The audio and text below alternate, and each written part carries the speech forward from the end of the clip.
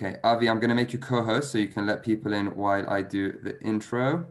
Sure. Avi Garson, co-host. There you go. Great. Okay. Welcome, everybody. Welcome to week 30 of the Sephardi Chabura.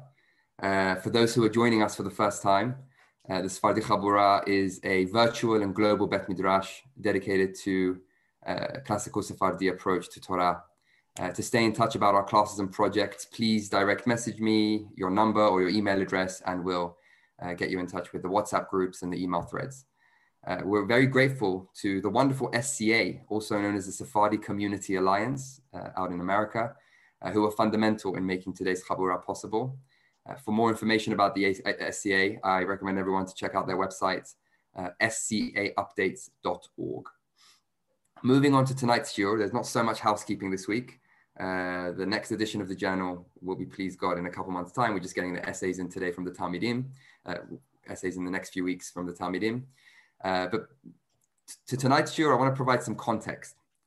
When we sent out a survey to the Talmidim a few months ago, one of the most popular requests that we had actually received was a desire to learn more about Sephardi approaches to studying Talmud.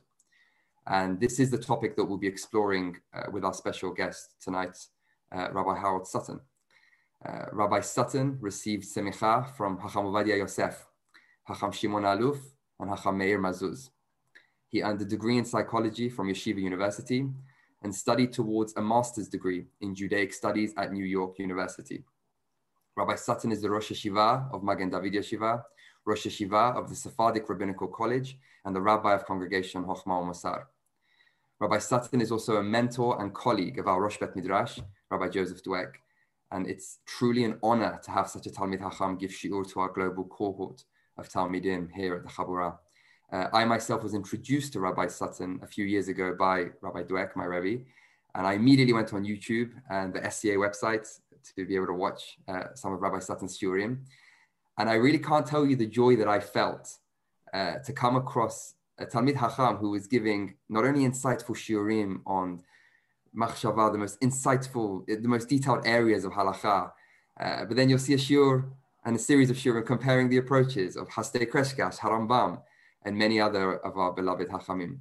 So for me, and I'm sure for the rest of the Chabura, it's really, really honored to have you here, Rabbi Sutton. Thank you for being with us, and B'chabod, the stage is yours. Thank you for having me. It's truly an honor to be able to present and to have a discussion on this topic. So I want to comment first thing on what you said is that you said it in this way. I don't know if you said it on purpose. Sephardic approach is to Gemara, and that's an important thing to notice. I'll give a brief overview historically, but it's not a monolithic thing that there's a Sephardic approach to learning Talmud. Over history, there were many different ones recorded in different manners, and and things have developed.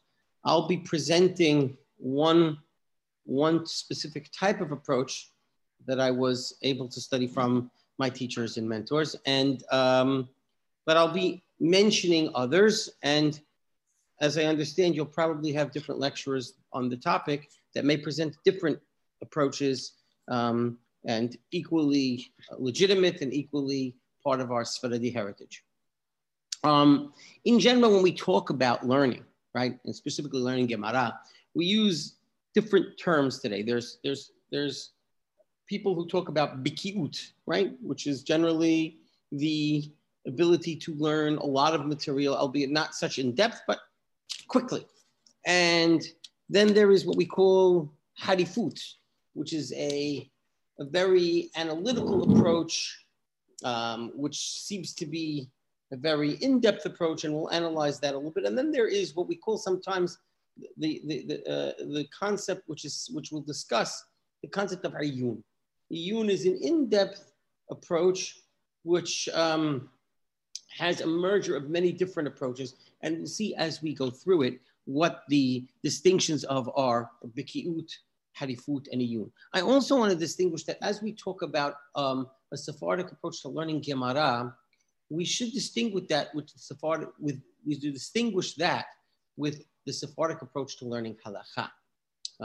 sometimes that's, and I mention this because sometimes that line is blurred. People assume that, oh, Sephardim learn Gemara, just alibadi hilchitab. But that's not true.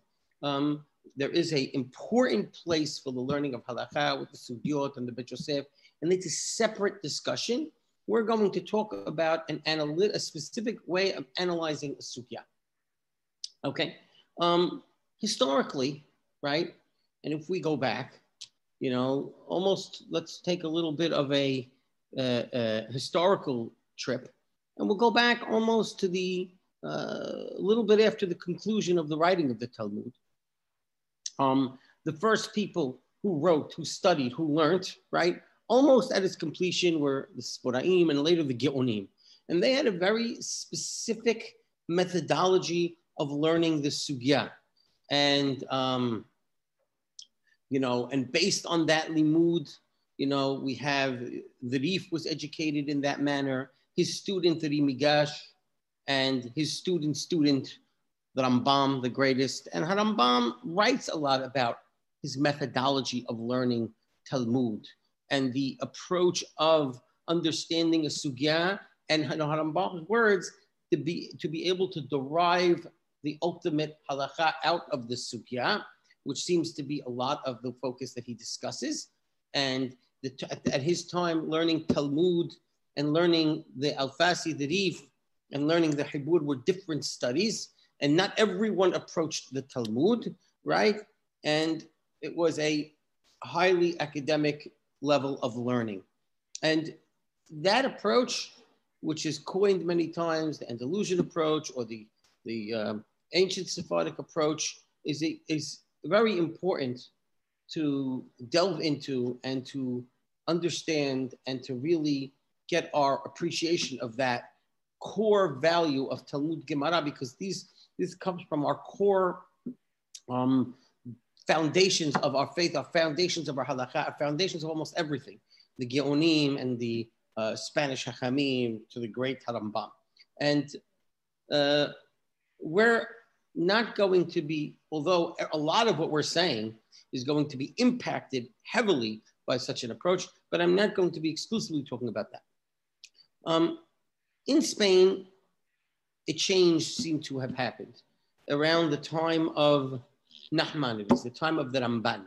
The Ramban imported the French method of learning from the Tosafot, which is comparative analysis of sugyot and learning different sugyot and comparing them and questioning them and using question and answer methodologies and a certain type of early form of a pilpul. And he introduces that approach in his yeshiva into Spain. And there's this merger at this point between that approach and the Ramban and his Hidushim. You'll see it's very similar to Tosfot and his Talmidim, the Rashba, and later the Ritba, seem to have some form of a attempt to merge two approaches into one, with a strong leaning to the French system of learning and the Tosafot system of learning. At the same time, and this is going to be an important approach, within the Spanish circle, specifically with Duran and others in that area, what I'll call an analytical approach to Talmud develops. And this is best pointed down and written and summarized in a very small book, Derech Talmud, by Rabbi Yitzhak Kampanton. Now, his approach is going to be very important to what we're talking about today, because it's that approach that sums to the foundation of some of the methods that we're going to talk about learning this afternoon. He focused very strongly on the importance of language, the importance of semantics, and he introduced that approach into learning of Talmud. And that approach is a bit of a foundation of a lot of what we're going to talk today. If anyone is interested in an article about understanding that approach, there is an article in English, as far as I remember, on Rabbi Yitzhak Kampanton, written by Daniel Bayaran. Don't know the name of it, but there is a work on that. And everyone's interested, it would be helpful. If you're interested to do some further reading on this topic, I'm going to suggest a few things as well, other further readings as we go on. And then leads What's us the name again? Bayard? Daniel Boyaron. Daniel Boyaron. And that cuts us to the point of the more modern methods of learning, and the ones that are applied in yeshivot today. So I already mentioned this concept of bikiyut and Iyyun, in terms of bikiyut and harifut and Iyyun, in terms of different approaches, and they're usually classified on that term. Some are more bikiyut, some are more considered Iyyun. In terms of analytical methods, the overwhelming majority of yeshivot today, whether they are attended by Sephardic students or by Ashkenazi students, generally approach the Talmud with an Ashkenazic methodology. And there are a number of them. There's the Polish methodology of Pilpul, which is it's a highly theoretical approach where questions and answers are created and new theories are developed. There is and I'm certainly not competent really to speak on these. There is, of course, the method that was created by Reb Chaim of Brisk, right? Which was, although very different than the approach of the Netziv of Volozhin, but he taught it in the Volozhin yeshiva for a while. Davka, the Netziv, if anyone is interested in reading up on the Netziv and his approach to Talmud, you'll be surprised that he has not such a different approach to them, the approach that what we're going to talk about. It was even applied by certain great Ashkenazic rabbis, the Netziv being one of them. And if anyone's interested in his approach, a good place to start to look into the Netziv is the writings of his nephew, Reb Baruch Epstein, in Mekor Baruch. He has a volume, the last volume of his, about the Netziv and how he studied Torah and taught Torah in the yeshiva of Volozhin. It's ArtScroll did a translation of it called My Uncle the Netziv.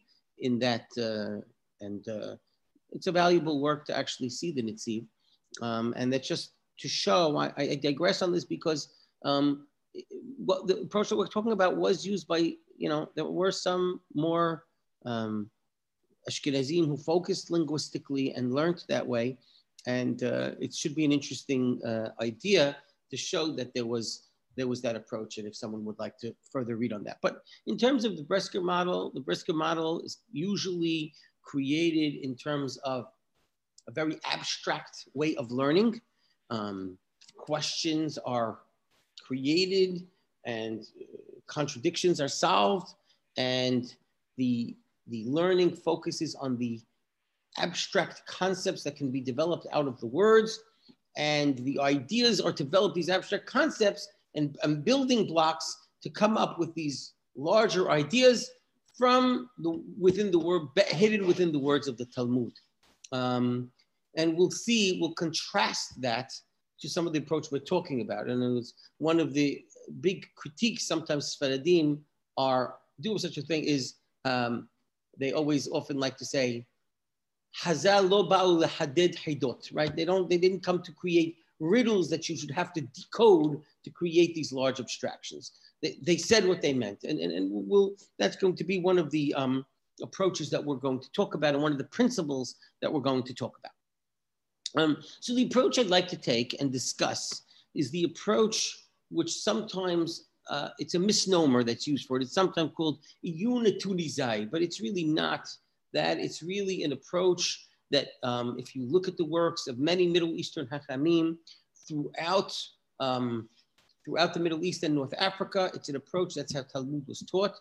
One of the reasons why they call it Iyyun Tunizai is because the main proponent of that is the Yeshivat Kisei Hamim, and the great Rosh Yeshiva, the Gadol, Rabbi Meir Mazuz, who is a proponent of this methodology, who studied this methodology, who writes many compendiums on many different Masechtot and Shas based on this methodology, who studied it from his father and his rabbis throughout generations, and who are perfected the teaching of it.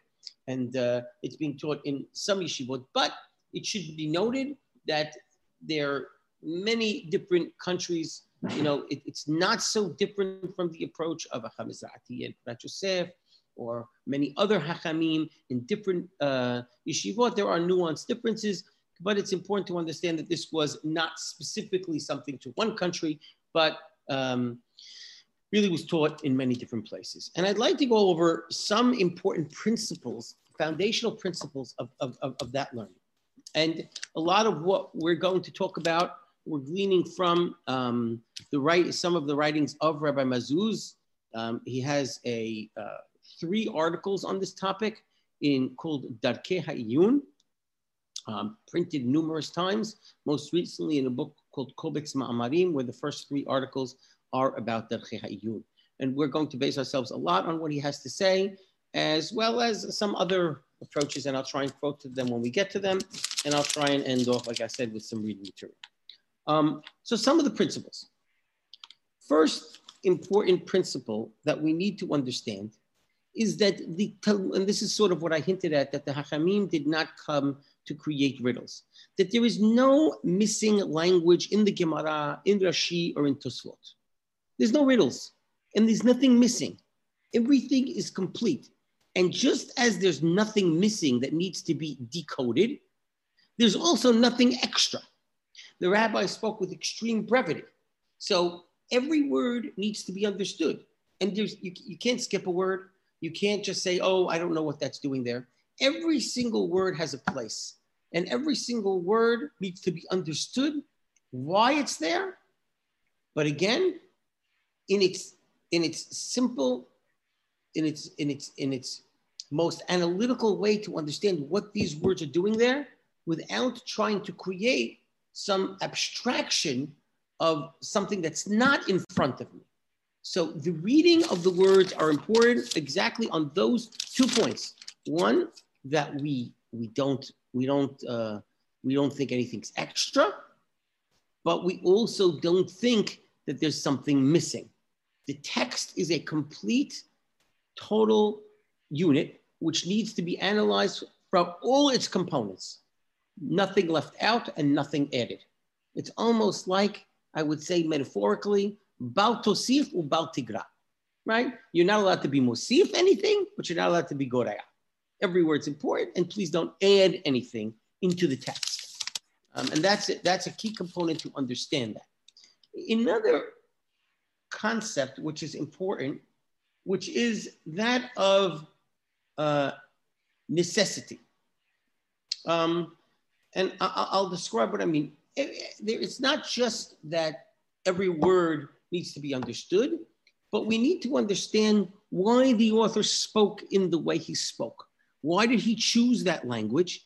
And why did he need to say what he had to say? Very often this is termed as mahuksha l'rashi, right? What is bothering? Why did he need to say it? And why did he formulate in that way? And this happens very often in Rashi, when there are times it seems to be that Rashi, of course, a key structure of learning the sugya is understanding Rashi properly. And I'll digress for a minute. The approach that we're talking about, first, the sugya needs to be learned on its own merit, separately and understood. At which point you do your best to understand, and then you will approach Rashi as a shita on it. And if you'll see, many times you'll understand, because you've approached Rashi that way and you've approached the sugya first, you can understand Rashi in greater depth. So very often in the yeshivot, sometimes you learn Gemara and you run to Rashi to figure out how to, as an explanation. And sometimes that is true. Sometimes that's a necessity. But a more healthier way of doing it is to understand the sugya to the best of your ability, and then to approach Rashi and see what Rashi adds to understanding of the sugya, and your approach to Rashi will be much greater. And a lot of times we want to understand why Rashi said something in the way he said it. If there seems to be an extra word, let's analyze it. What forced him to say what he said? So there were 2 concepts. What was hukshalo? What bothered him in the sugya? And then, when we understand that, what was his hechreach? Why did he explain it that way? I'll give an example to this. There is a Gemara in Masechet Berachot, in Daf Samech Bet. And the Gemara says, the Gemara tells us it's not such a, it's a little bit a topic that gets a little people queasy, but it says when after one goes to the bathroom, the obligation is to clean oneself, right, with his left hand and not with his right hand. And the Gemara says, why doesn't one clean himself with his right hand? And the Gemara answers, because that's the hand that you use to tie the tefillin. Okay. Now Rashi comments, and Rashi says something which seems to add nothing. Rashi says, shekosher batfillin, you use the right to tie the tefillin, which we already learned from the Sukya, bizroa smolo, on your left arm. What is added here in this Rashi, right? You use your right hand to tie your tefillin, and that's what the Gemara says, and Rashi repeats that, and he says on your left arm. What is Rashi doing? Why did Rashi have to add that? What is bothering Rashi to say that? What is missing in the Gemara? So I think, right, when you look at it, when I was a kid, and I think almost every person who learns this sugya has one simple question that you have to clean. You can't clean with your right hand because that's the hand you use to tie the tefillin. So everyone has this question. And maybe someone here in the audience has the question on that Gemara. Anyone could ask. Maybe it's because you actually have the tefillin on the other hand. Right. So everyone has that question. It's excellent. What are you talking about? You can clean with your left. That's the hand that actually has the tefillin on it. So Rashi understood that, and he automatically corrected that understanding. Shekosher batfillin bizroa smolo. You clean with your hand.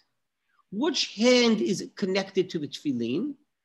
Only the right, because the tefillin is not on the left hand, it's on the left arm. So you tie your tefillin on your left arm, but it's the right hand that's connected to the tefillin, which ties it on the left arm. So you might think, well, why should you clean with your left? That's closer to tefillin. Not at all, because the main bulk of the kedusha of the tefillin is on the arm, not on the hand. And so therefore, Rashi is careful. That's why he says, shekosher batfillin, not biyad smolo, but bizroa smolo. And therefore, Rashi is anticipating a question, and within that word or two has automatically answered it. The paying attention to the extra word, understanding what it's doing there, why it's there, and what is gained from that extra word is a crucial component to understanding the sugya properly. And by the way, we benefit here because now we understand the halacha that's brought by a later authority named the Shla Kadosh. And he says, oh, by the way, when you clean your hand with your left hand, try not to use your middle finger. Why not? Because the tefillin is on that middle finger. So idea that may come from this understanding of Rashi, that the idea is that the reason you could clean it with your left hand is because that's the hand that is not in touch with the tefillin. And if you'll ask, don't we tie it on that end? We tie it on the zrawa. And so, again, leave the merits of the argument, yes or no. We can have that discussion if that's, which is better. But it's clear we understand something that Rashi is coming to tell us in a few words. Now, again, we didn't create a riddle out of it. We didn't create an abstraction out of the word. We didn't build a whole component on it. We simply looked at the word. We said, the word is here to teach me something. It says zroa. Why does it say zroa? We understood a problem with the sugya and what forced Rashi to solve it and how he solved it. And this is the idea that I mentioned of necessity, that everything is necessary to be there. There's nothing extra. And we need to understand how but still focusing on the pshat component of the word itself.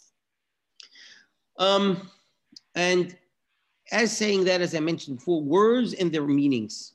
The words are building blocks of the sugya, and therefore every word is crucial to understand the text that you are reading. And this idea, which we mentioned of Maushalo, is brought down by Rabbi Yitzhak Panton, and he says, once you understand all the words and then the concepts, now ask what is beneath and what is being taught to be by the words. Another crucial component is, which is brought into understanding, and this is specifically in other Rishonim, but it can actually sometimes be used in Rashi. Certainly in the Sugya itself, it's important, is very often there's a series of questions and answers, right? Especially when you get into authorities like Tosafot, and when you study them, you understand that they bring a question, and then all of a sudden they give an answer. And they are mehadesh something. They make a new idea based on those questions and answers. It is important when you deal with those questions and answers to two things. One, what is the core change? What was understood differently from the question to the answer? In other words, you'll have a question. Very often says, right? It's not, well, why do we do this? And also because we do it. In other words, some essence of change in the mentality of the answerer, that he changed some concept that the questioner understood. Now, sometimes it's obvious. He thought the sugya meant this, and now he understands the sugya means this. But sometimes they'll ask a question, and they'll seem to give some arbitrary answer. And so what was the questioner thinking? How did he understand the sugya? How did he relate to the sugya in the mentality of his questioning? And how did the person who's answering it answer the sugya? Now, it's important to understand that because very often, and not illegitimately, we understand the terms of the questions and answers almost rhetorical, right? And there is a legitimacy to understanding that sometimes, but we can't fall back on that. Many times there's some core switch, and especially when it comes to the Rishonim that explain. Right? Within the Gemara, we can apply the two, but sometimes you'll see there is rhetorical and rhetoric understanding in the Talmud, but certainly in the Rishonim, and very often in the Tosafot, what changed when you studied, when you read the question, and when you read the answer? What was that, what we call Merkaz HaTerutz, Nikudat HaTerutz, that actually that one component changed. That is crucial to understanding it properly. And then, when you completed that, how is the sugya learned differently? It is important when one completes a Rishonim or Tosafot, and you get your questions and answers, well, how does the sugya flow now? Sometimes the sugya will flow the same, but just different conclusions. But sometimes the sugya will change and it will flow differently. It is important to go back to the original text that created this situation and bring it back inside. We do not want to just have a theoretical discussion external to the sugya, which creates all sorts of conclusions without figuring it out how it works back itself within the text. Okay. Rabbi Meir Mazuz elaborates on a lot of these topics, and another component that he is a big fan of, which is writing. That the student must learn to write Hiddushim, and to understand, and that helps him understand the sugya and communicate the sugya. And that is a key component. Some of the do-nots, right? Some of the things that we need to avoid are forced interpretations. In other words, you have a question. So they often say, Mikushia lo meti. Sometimes a question is a question, but a forced interpretation of the sugya, or because of the question, that sometimes creates a warped view of what's understanding it. Sometimes, not all questions we have every single answer to. And that's an important idea to understand. rather than to just create abstractions in the sugya. I want to close with another component of this. Today, which is something I didn't mention, but it's something that we should be aware of. I mentioned different approaches to learning today. Another approach, which has some bearing on what we're talking about, is what we call today the academic approach to learning, right? The academic approach to Talmud, very often taught in, a critical theory of understanding of Talmud, and very often taught in many universities when you take courses in Talmud. And very often, there's a lot of interesting thoughts and ideas that are brought in, but very often when we hear that approach, what's lacking is any commitment to the sanctity of the text, to understanding of the text from where it came from. But there are some benefits that are added. And some of the benefits might be a historical understanding of the sugya, right? Where it came from, authorship of the sugya, and a lot of the development and the background.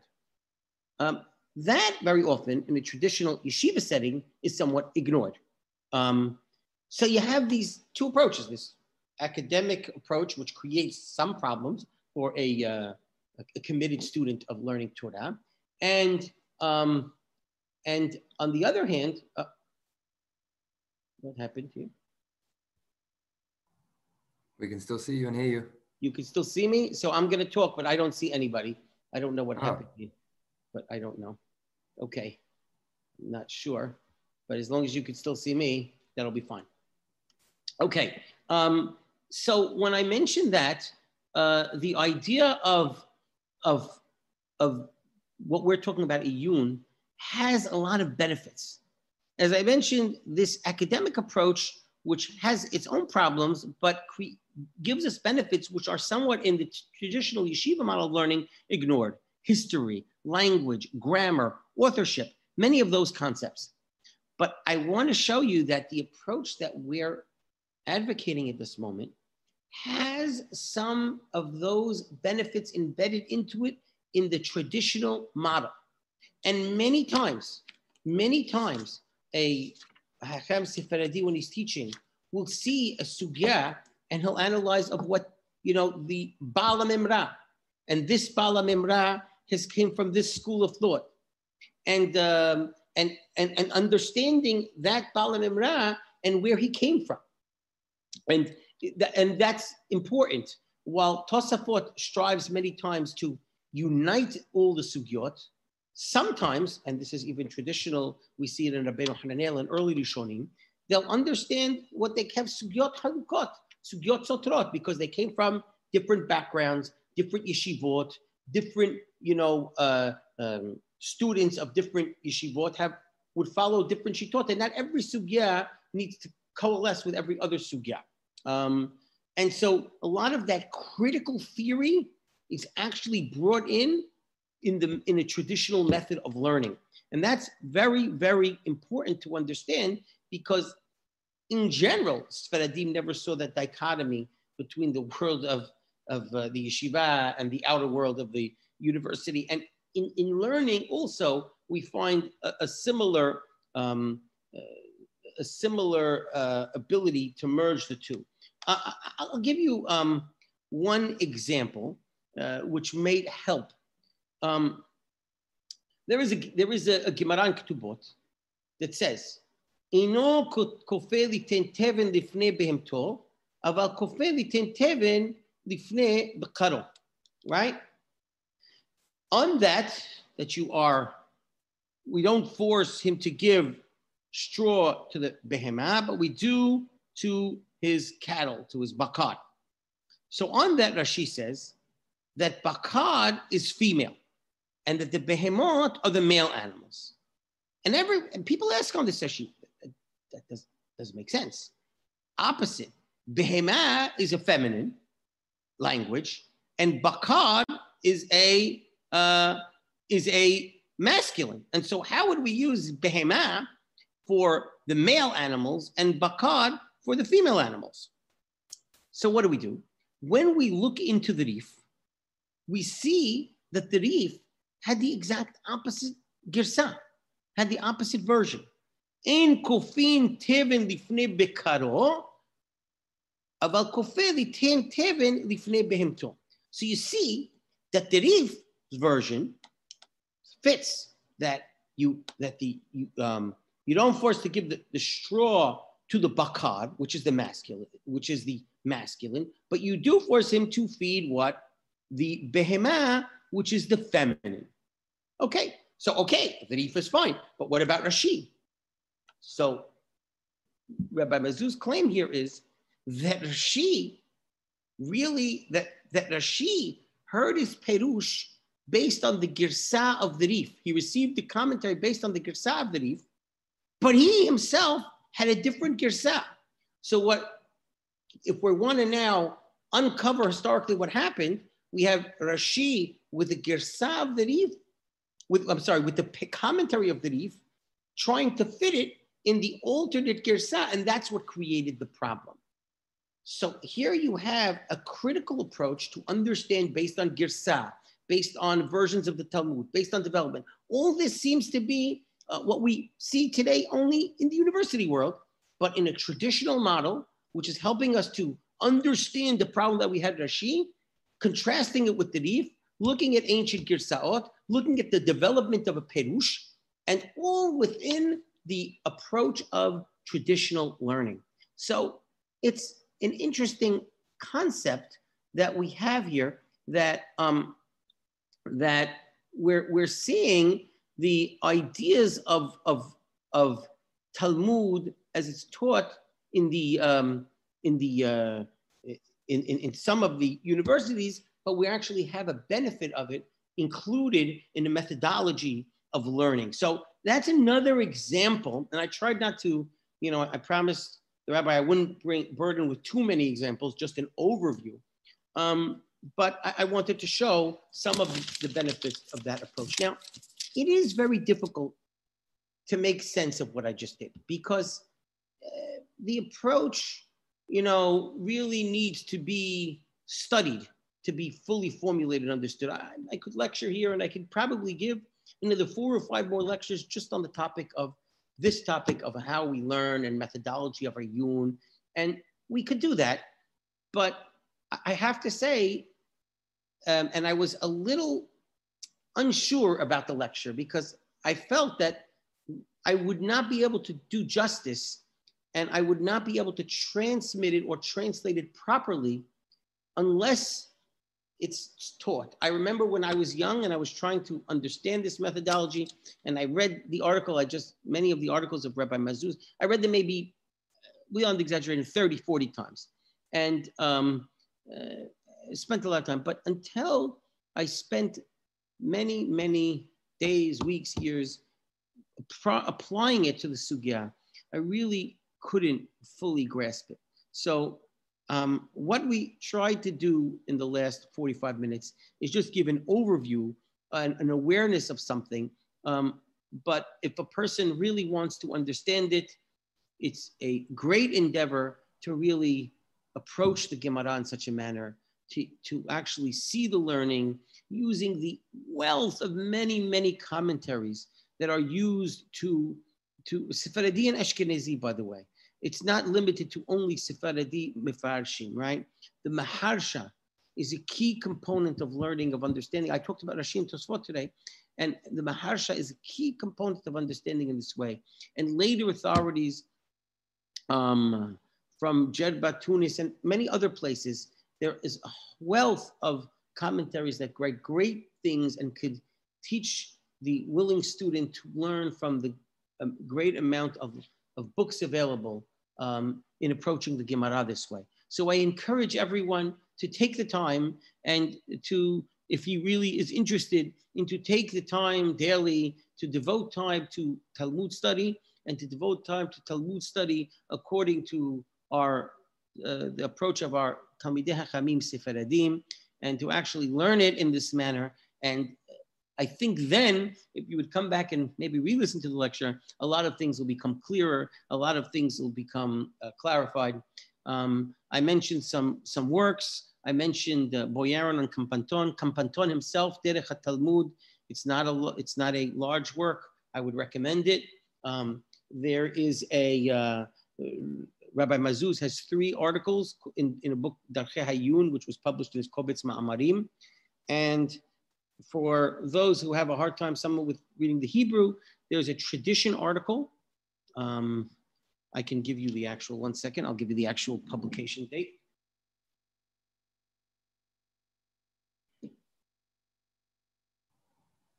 Rav, this is perfect because you've essentially done the marketing for our membership mode when we're getting people to come and learn Talmud exactly in this methodology. 100%. In fall 2013 of Tradition magazine, there is an article by a person named Joseph Pringle, who actually PhD student in Near Eastern and Judaic Studies, who interviewed Rabbi Mazuz and summarized a lot of his approach in an English article in 20 pages. So that could be a beginning way to approach it. These are some reading materials, but I said, most importantly, get a teacher who's steeped in this way of learning and learn Gemara and study. That's the best way. Sorry, could you just repeat the volume, please, of Tradition? I didn't catch it. Fall 2013. Thank you. It's just been posted in the chat. Someone just posted the link there for that Tradition article. Okay, so thank you for that, Simon. Rav, thank you so much for that. I know you said you wanted to give some time for questions as well. I know you have to leave on the dot. That was, I think, very helpful, very, very helpful, because something that we're trying to establish as a Bet Midrash is not just looking at it from the macro level, but as you said, getting stuck in and actually studying it in depth, daily, weekly, and that is the goal. So beyond just giving an amazing shiur, you've essentially done all our marketing for us. So thank you very much for that, Rav. Does anybody have any questions? Because I know I saw some in the chat for the Rav. Yes, please. The example, we mentioned before how Tosafot trying to unify the sugyot, whereas Rabbeinu Hananel and some of the other commentaries, they understand that the different yeshivot, the different parts of the Gemara don't necessarily work together. I don't want to put you on the spot, but can you think of any examples in the commentaries where this is actually pointed out explicitly? I could try and think of one right now, but I won't be able to take you through the whole sugya. But there is an interesting sugya of where there's a sugya which deals with the concept of davar she'eino mitkaven. And I can't give you the number, but maybe I'll try and call in and post the sugya after. And specifically over there, there's two approaches.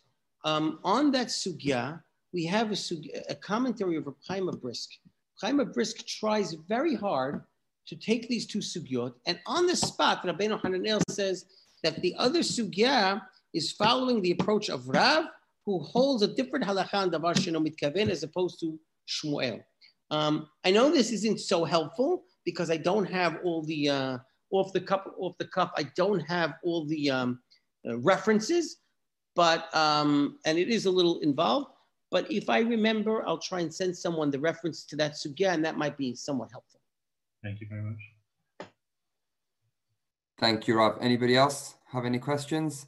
Yes, Rob. Jack, I'll have to go ahead. The first principle that we went over was the fact that there's no missing language, there's no riddles. But that's under the assumption that the person writing really followed this. But sometimes we do find poetic expressions in commentaries. We do say sometimes lav dafka to language. So when doesn't that, meaning it only works if the person is writing with that principle in mind. Right, so that is important to understand. So it's usually applied to legal texts. In other words, when we apply it to legal text, I mean, you're right. Sometimes the Gemara itself, and especially when we're dealing with Agadah, will say guzmak tani, or something is. But when we're dealing with a legal text, for example, if you're dealing with the works of Maimonides and Rambam, we try and make that every word is crucial. In Rashi's commentary, we try as well to understand that Rashi himself is being extremely brief and focused. there are times where we're forced to sometimes into a lav dafka mode,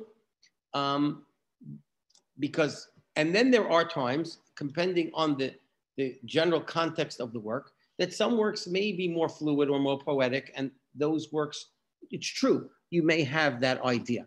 But we're really focusing, when we mention this, on some of the legal texts and the commentaries that are there to explain the text, i.e. Rashi. Thank you. Thank you, Rav. Anybody else with their hands up? Any more questions? Isaac. I find that oftentimes in the yeshiva world that we learn Gemara kind of shakla v'tarya, just go back and forth to sort of just learn Gemara in order to I don't know, help the brain think. But the way that I heard Chacham Vadia would learn the Gemara was to be psak din, to be posek the halacha from it. Does that come from the different ways, the different methodologies that we have between the Sephardim and the Ashkenazim, or is that not so much sure? So that's an interesting question, really. As you noticed in my talk today, I really didn't. You know, it's strange that when you talk something about Sephardi and you didn't mention Chacham Vadia the entire hour, and I find myself someone who's highly influenced from all of Chacham Vadia's writings and his teachings. It is difficult to reconstruct a methodology of Iyyun from Chacham Vadia because so much of his work is focused on bringing it to the halakha l'maaseh. And it is even his works on Talmud that have been, you know, published are tricky because they're so focused on bringing his extreme goal was to clarify halakha l'maaseh. So it is hard to reconstruct a method of Gemara learning. It's possible to be done, but through Yabia Omed and through other words where you see how he's approaching the sugyot. But you also have to remember that he was so focused on the goal of establishing halakha l'maaseh. And of course, the purpose and the large purpose of the writing of the Talmud is to come and to arrive at halakha l'maaseh. But as I mentioned in the beginning of my talk, that there are different studies and learning, and when one approach is to learn halakha and the sugya to the halakha, but then there is a validity to understand the depth of the sugya in itself, not just as a shakla v'tarya, which is just a casuistry and to sharpen one's brain. I think that's a different approach studied in yeshivot today in Ashkenazi method, but more in line of understanding and how to analyze and read a text, which can aid one in reading any text. A person fluent in Iyyun will be more competent to learn Talmud. He'll be more competent to learn a Beit Yosef. He'll be more competent to understand the in-depth point of a Yabia Omed. He'll be more competent to understand Harambam and anything. Anything he learns is by sharpening and fine-tuning his analytical textual skills. Again, it's not just the shakla v'tarya. But again, and the reason of the avoidance of using Chacham Vadia in this guide is not, has v'shalom, any disrespect to Chacham Vadia, because we drink his words in everything. It is because it is difficult to reconstruct a approach to Talmud. It's extremely difficult to do that through his works, although it's possible. Thank you, Rav. Simon's got a question. Okay, this is the last one.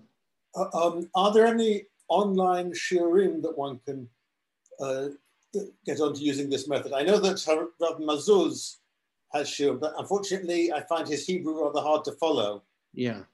If there are any... And his Saturday night shiurim really don't focus on Talmud. I think they focus on other topics. I am not aware of it off the hand. If I do find, I guess I'll be in contact and see if I find any links. It'll be interesting. I'm sure there's got to be, but I'm just not aware right now of them. But well, they will be with us from July onwards, and we're going to have to get Rabbi Sutton back as well to aid in that. Rabbi Sutton, I know you have to go. I really appreciate that wonderful. Yeah, I'm sorry. Beyond just an introduction. We're about to go pray mincha right now, so I gotta. Yeah, no, absolutely. Beyond just an introduction, but thank you very much for that. And everybody who's here, thank you all for making it. We look forward to seeing you next week. Rabbi Dweck continuing the series on Hacham Shem Tov Gagin. Again, big thank you to SCA and Rabbi Harold Sutton for this unique and very memorable shiur. And we're looking forward to use it as a springboard to drink from the waters of this methodology, please God, as the Bet Midrash develops. So I think Rabbi Dweck has actually just quickly joined the waiting room. He did want to quickly thank you himself. Okay. If you have a couple of minutes, Rav. Sure, go ahead. Hacham, you're here? I'm here. Did I miss the whole thing? We were just closing. The Rav has to go, but yeah, it's perfect timing. So I won't hold him too long. Hacham, I'm so grateful for your taking the time and for sharing. And I've been getting text messages through the shiur saying how unbelievable it is, and it's beautiful to see everyone. I see who's here, and it's good that they're all here. I'm very grateful that everybody's taken the time. You've been enriched tonight from a great Talmid Hacham and a very dear friend and mentor. Thank you, Hacham Hillel. Thank you, everybody. Thank you for the opportunity. Enjoyed it very much. It's our honor. We're going to need you more, Rabbi Sutton. Thank you. Oh, yeah. Thank you. Just the beginning. Just the beginning. Thank you, everybody. Bye-bye. Kol tov. Kol tov.